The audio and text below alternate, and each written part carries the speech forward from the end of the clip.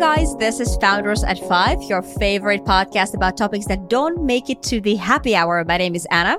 I'm Lena, and welcome to our happy hour. Today is the first happy hour that we have remote. Anna is now in Spain, living her best life, as you know. We do have wine. The wine is very real. Cheers. Cheers, Anna. What are you drinking? Spanish wine? Yes, this is some kind of Spanish wine that I had in the fridge. I mean, I love wines here. Like you go in Spain and you order wine anywhere and you just say, can I have white wine or red wine or whatever? And they'll just bring you the most amazing wine. Like you don't even know what it is. It's never bad. It's just always good and it's always cheap and it's always chilled. I know. And it's the house wine is always so good. I wish I could have a house wine at home. And the next time when you come over, I'm like, would you like to have red, white, sparkling or rosé? And then I bring the Casa de Lina. Exactly. Well, what are you having? I have a French rosé. I thought that these might be the last days of rosé when it's nice and warm and sunny, and then we're like slowly moving into the red wine season. I know, right? Like New York is really entering the red wine season. Yeah, I don't mind. I love red wine. Well, I know that a lot of people have been wondering, I'm included, how was your vacation? Oh, geez. Well, I ended up taking 3 days instead of 5. I landed on Monday and I was going to take the whole week off, and then the very typical thing happened, which is like, oh, I have this couple of things that I still need to do to wrap up, basically. And then it took me like a couple of days to do them. But Wednesday onwards, yeah, it was great. I mean, I went to the beach. It's like really hot in here. I think like the last real like beach days, like swim in the Mediterranean. And I obviously, I spent time with my family. I haven't seen my parents in almost a year and a half. Probably because of the pandemic and all these visa things. Well, yeah, I always have the thought in my head like, oh, I need to have this perfect timing when I will go see them, when I can actually take some time off and I'm not like bothered by work. And I think we've talked about this before, how I think it's really hard if you're like a founder and you have your own business, it's really hard to take some time off mentally even, because you always feel like, oh my God, I have to be on, I have to read emails, I have to be working, even though literally nothing happens in a week. Like I wish my company was at the stage where like something crazy happens in a week and you like miss out on a whole bunch of things. But the reality is like you never really do. But in your head, you're like, oh no, I need to be at a certain stage. And then that stage just never really comes because there's like new things, new challenges, new momentum, new this and that. And so I was kind of waiting for all of that. Like I waited throughout the whole summer. Then you add the visa stuff because now I have to actually go and get like a stamp from a US embassy to be able to come back because I got a new visa. Woo. Congratulations. Thank you. You know what that's like. Well, yes. Anna and I, we did have exactly kind of a similar visa process. I had the same situation because I also hadn't seen my family in a year and a half. And I think after that 1 year and a couple of months, you start to feel like, okay, now it's been a while. Oh, for sure. And I don't think people really understand what it's like when you're like hustling your either working or building a business or whatnot, like how much mental energy it still takes on top of the usual hustle to like be away from family or have this uncertainty with the visa or with like, can I travel? Can I come back? What stamps do I need? What appointments do I need? Like, it's just, Yeah, and with the whole visa thing, you cannot leave the country. So for me, that was really stressful. And at the time, also, nobody could enter the US because of travel restrictions. But then also, it's so stressful because your entire existence, your entire day-to-day life is dependent on this process to go through. And here you are living your everyday life, doing your thing, hustling. You have your friends, your apartment, your relationships, all of that. And then it feels like it's not on a very solid ground. Yeah. Because it's not up to you. And I feel like it's at the back of your head. Like sometimes you wake up in the mornings, you're like, oh shit. And then you're like, why am I feeling this way? And you're like, oh, it's because like subconsciously you're thinking about everything you have. And you're like, what is this going to look like in a month? What if my visa won't be approved? What is this and that and the other? And so I'm like really, really happy to now finally not be in a position where I have to worry about that besides the stamp now. But 99% of the work is done. So, well, you're almost there. I remember when I was almost there and I emailed my lawyer apparently so many times that then she asked me not to email her anymore. So she changed her email because of you. Yeah, now I'm dealing with the PTSD, but that's another conversation. Nothing a little wine couldn't fix. Yeah, that is very true. So a couple of days ago, Anna and I were texting and sending some voice notes about fails and our failures. And we decided to dedicate this episode to our fails and share them with you guys. We saved them all for you. Yes. And we found that a lot of the times we all know in theory that you need to embrace failure, but it's much easier said than done. So we hope that sharing ours will help you to fail and embrace failing. I don't know. I kind of feel like regardless of what that failure was in retrospect, it's always something that you can, laugh at and like share in a podcast. I would have never gone on a podcast the next day and be like, guess what? I fucked up yesterday. Even like a few years ago, it would not have been a thing. But I think it's also something maybe that becomes a little bit easier with age and wisdom, that it feels a little bit easier to share. Okay, so tell us about a time when you were like, I fucked this one up. So in my founder journey, I've had 2 companies, and one of them was a production company I had with a friend. And really early on, in the early days, we had this one experience that is not 1, but 2 fails in one. Double fail. Yes. So in retrospect, I'm like, okay, well, maybe it was a good thing to do like 2 mistakes with one and not like with 2 different. So we came in touch with a beverage brand, cool product, cool brand, and we really wanted to have this in our portfolio. So we suggested to make a brand film. And we were so eager and excited, and also did not have that much experience in running a production company and what it means to, budgets and pricing and all of that. We were more like thinking about the creative side and all of that. So then we made an offer to make a brand film for free, mistake number 1. And we were ready to invest our time for free. But then what we kind of missed in this proposal was that production in New York is very expensive. It's actually not free. Yeah, it's definitely not free. So after realizing that this thing requires a lot of resources, we tried to bring this up to the brand and say like, hey, there are production costs and maybe you could consider covering at least some of them. And they did not agree. And I can also understand that like, yes, they were promised a free film. So there was a miss in the expectation management. And also like we were too eager to promise too much. And then to overpromise, underdeliver, that's the worst thing you can do. And we really learned it the hard way. That was the big mistake number 1. And we shared the idea. We shared the script, the storyline, and a rough draft of a storyboard. They loved it. They really thought that the storyline and script was good. And then they were like, go for it and do it, and you have free hands. Mistake number 2. Free hands. Did they end up taking the short film? No, and I don't think that I even finished editing the thing. How long did you guys spend on that?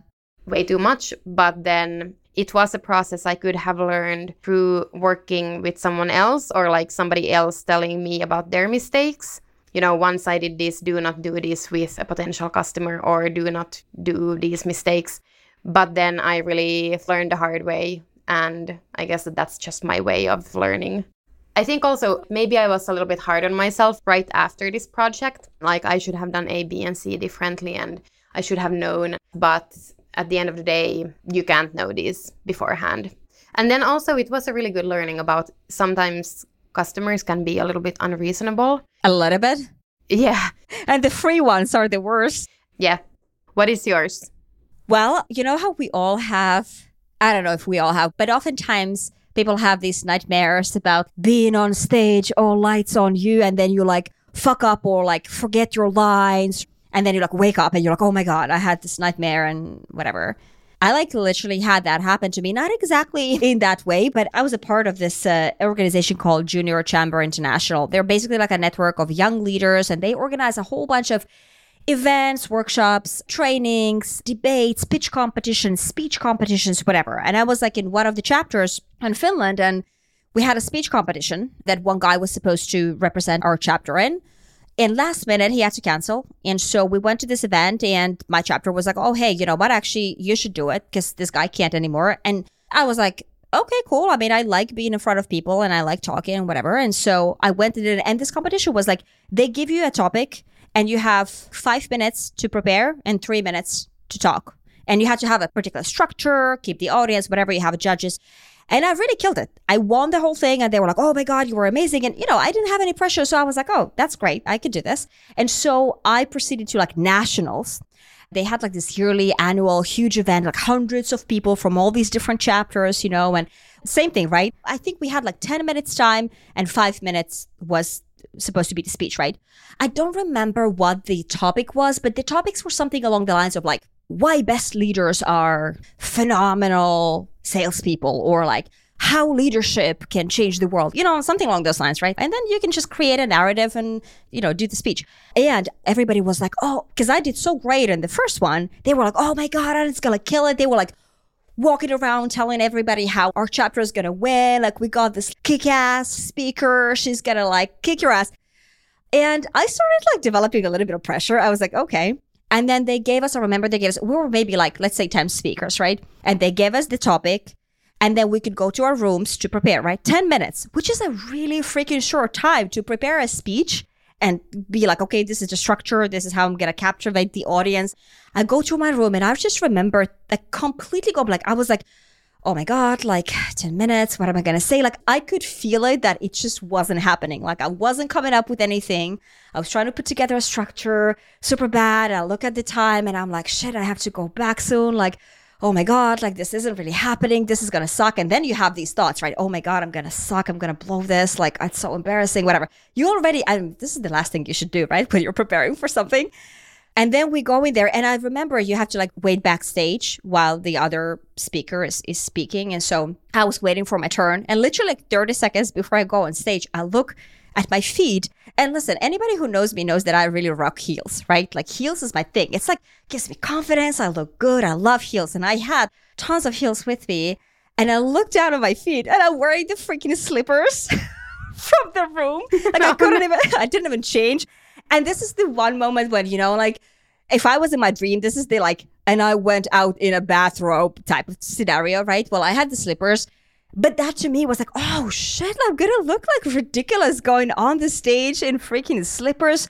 And I was already feeling not great because I was like, I don't even know what I'm going to say. The whole prep was just like, it just didn't go well, right?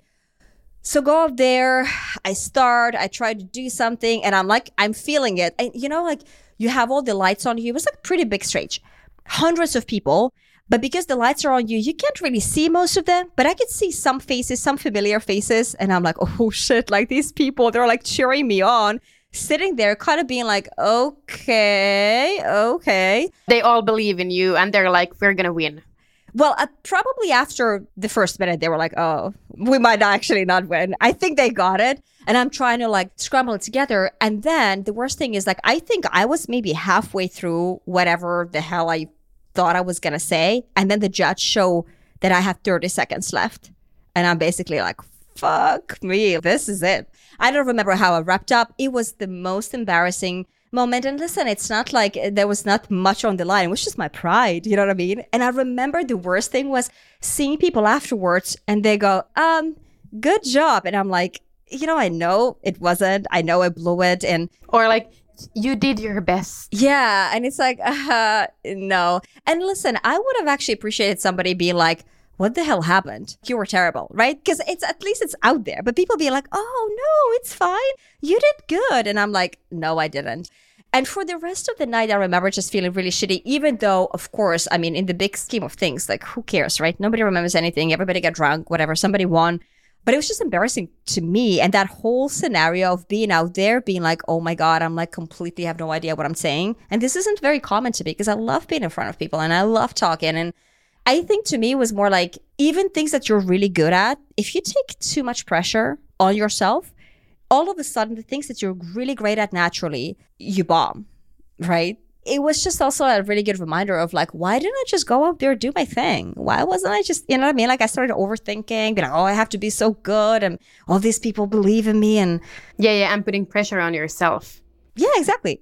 And the fucking slippers too. Like, what? What was your thought process in walking out in the slippers? Literally, I felt like the remaining whatever confidence I may have had when I looked and saw the slippers, I was like, yeah, okay. Like, this is not gonna, you know what I mean? Like, it's just this moment where like the last drops are just like leaving your body and you're like, okay, and now it's my turn. I feel like athletes have these rituals, right? Like that they do certain things before the game. It's like if an athlete didn't do that ritual, right? Like I wasn't wearing my heels and I was like, who am I even in these slippers? You know what I mean? It's not me. I feel like in these situations when we are super embarrassed or mortified, we think so much about what other people think, but they rarely think at all. Everybody's so self-centered and they think mostly about themselves. I try to remind myself, like, if I do something embarrassing, I'm like, okay, everybody thinks more about themselves than anyone else. Yeah, I don't think if you went to any of these people and be like, do you remember this girl in slippers? Everybody would be like, no fucking clue who that was. Yeah, maybe the alcohol and drinks after, play a part. Do you have another one? Yes, I have another failure with this same production company that we had. We came in touch quite randomly with an agency/consultant company. Then they suggested to us, like, hey, why don't you come and pitch to us? Like, you seem like you have a good entrepreneurial spirit, and let's see where that takes off. And it's really hard to say no to those things when somebody's like, you should come and sell us something. Yeah. Like, maybe there is some potential for something great, collaboration or whatever. Now, that was mistake number one. And we were, of course, super excited, super eager. And we're like, let's do a pitch that really looks like us. And that was maybe the mistake. So instead of, do a pitch that looks like you and presentation that looks like your company or your services or you, if, that's the case, we really went all in creating a pitch that looked like us, like too much. Well, what does that mean? So we went all in on telling our story and telling our story with all of our personality and the brand that we had created all in, which is great. However, what we missed was looking more into the company that we were pitching to and like, who are they? What do they do? We knew on a high level, like they're in this industry. This is what they do. These are the type of services, but we didn't really know our audience at all. And we also didn't really know who we were pitching to. And that partly wasn't really on us because we knew the person that we had been in touch with. But then in the moment, he brought in other people. So that one we couldn't have prepared for. But then the whole pitch and the meeting was awful. Because as soon as we started, we realized that this message or the way that we are now presenting this is so wrong for this audience. How did you realize? Was it like on their faces? Reactions, faces, attention just like declining super fast. We were so embarrassed. And then thank God now, like it was cut short. At the time, I felt a little bit like, oh my God, that's so rude. Did they cut it short? I think, yeah, like more on their initiative, like cut Thank short. Thank you so much. This is more than enough. Yeah. And like, we'll get back to you. And I remember like when we took the elevator down, we were mortified and it went so wrong in so many ways. After that, that was a dip in my confidence, really. How could something go so bad and the vibe was so bad? And this was also many, many years ago when we were much younger and less experienced. So it was easier to have the confidence dip when you are less experienced and when you are younger. Like with age comes a little bit of a certain type of confidence. Now looking back, of course, it's much easier to look back and say, like, see it more objectively. I think one of the huge mistakes from the really get-go was the come and pitch for us. An open pitch like that when there is no objective, like, okay, as a client, as a collaborator, as a partnership, as what? Create a big pitch and come and talk with us. No, that's very difficult to deliver on a proposal like that. We really lived it and learned that way. And I would not want to go through that experience again because it felt like a professional confidence dip. And that's very discouraging when you are also like starting out. And we were also starting out not the easy way by having a company instead of like going and being employed by someone and learning these kind of like basic things that way. But do you think that they were even serious about it? Because it's like, if somebody just says like, come and pitch, it's kind of more like, well, we don't mind coming for 15 minutes to a boardroom to listen to a presentation that we can cut short if it doesn't feel like it's a good fit. Because people are paid to come to work, right? Yeah. And now also looking back, I felt so embarrassed by the whole presentation that we did. But however, it was very much us. So I don't feel now bad for doing something that still looked like us and it had our messaging and so on. You probably would have been proud of it now and be like, well, you know what a wrong audience, but like I would not change a thing because this is who we are. Yes, I think so. And it wouldn't be such a big hit to me. Like I wouldn't feel so mortified. I wouldn't feel so embarrassed and like, oh my God, can I even do this? Those would not be the first feelings. I would be like, okay, this was maybe a bad judgment or I did not do my research well, but it would not be like an existential crisis that it was at the time. Yeah.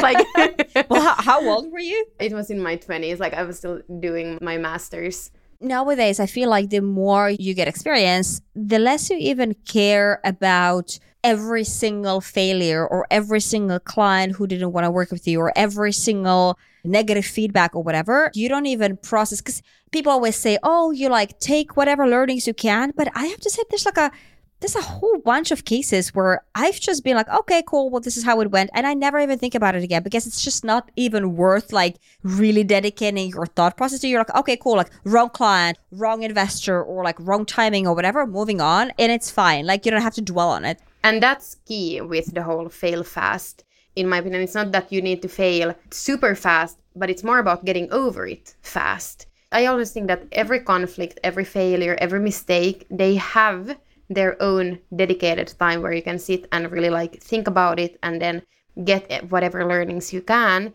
But then if you overspend a time on thinking about it or feeling embarrassed or feeling bad, it starts to have a very negative impact on everything you do. So I think the fail fast is really how fast can you just bounce back, because life is all about failing. Well, I think it's a confidence thing, right? Like the more confident you are, the faster you get over it because you start detaching yourself. And I'm not talking about like not taking responsibility. You can take responsibility, but you can say, oh, I made a mistake. Doesn't mean like I suck or I don't know what I'm doing, whatever. Just be like, oh, cool. I had no idea, or I made a mistake, or like what a poor judgment call, or I just freaking under-delivered, like didn't do a good job, was too last minute, whatever it is, right? But it's fine. It doesn't shatter you. And I think it's a confidence thing. When you build up confidence, then you no longer have to dwell on these things. And it doesn't really affect you in the way maybe it does when you're in your 20s or regardless of how old you are, if you don't have that experience, right? Yeah, experience builds confidence. And that's one of the best things about getting a little bit older. I mean, I don't know. There are a lot of old, dumb people. Well, but they might be still confident. Oh, well, that's true. That's even worse. Yes, that's like you don't want to end up like one of those. Yeah. Thank you so much for listening. And remember, you can always send us love letters, comments, and feedback and questions on Instagram, Founders at 5. See you guys next week.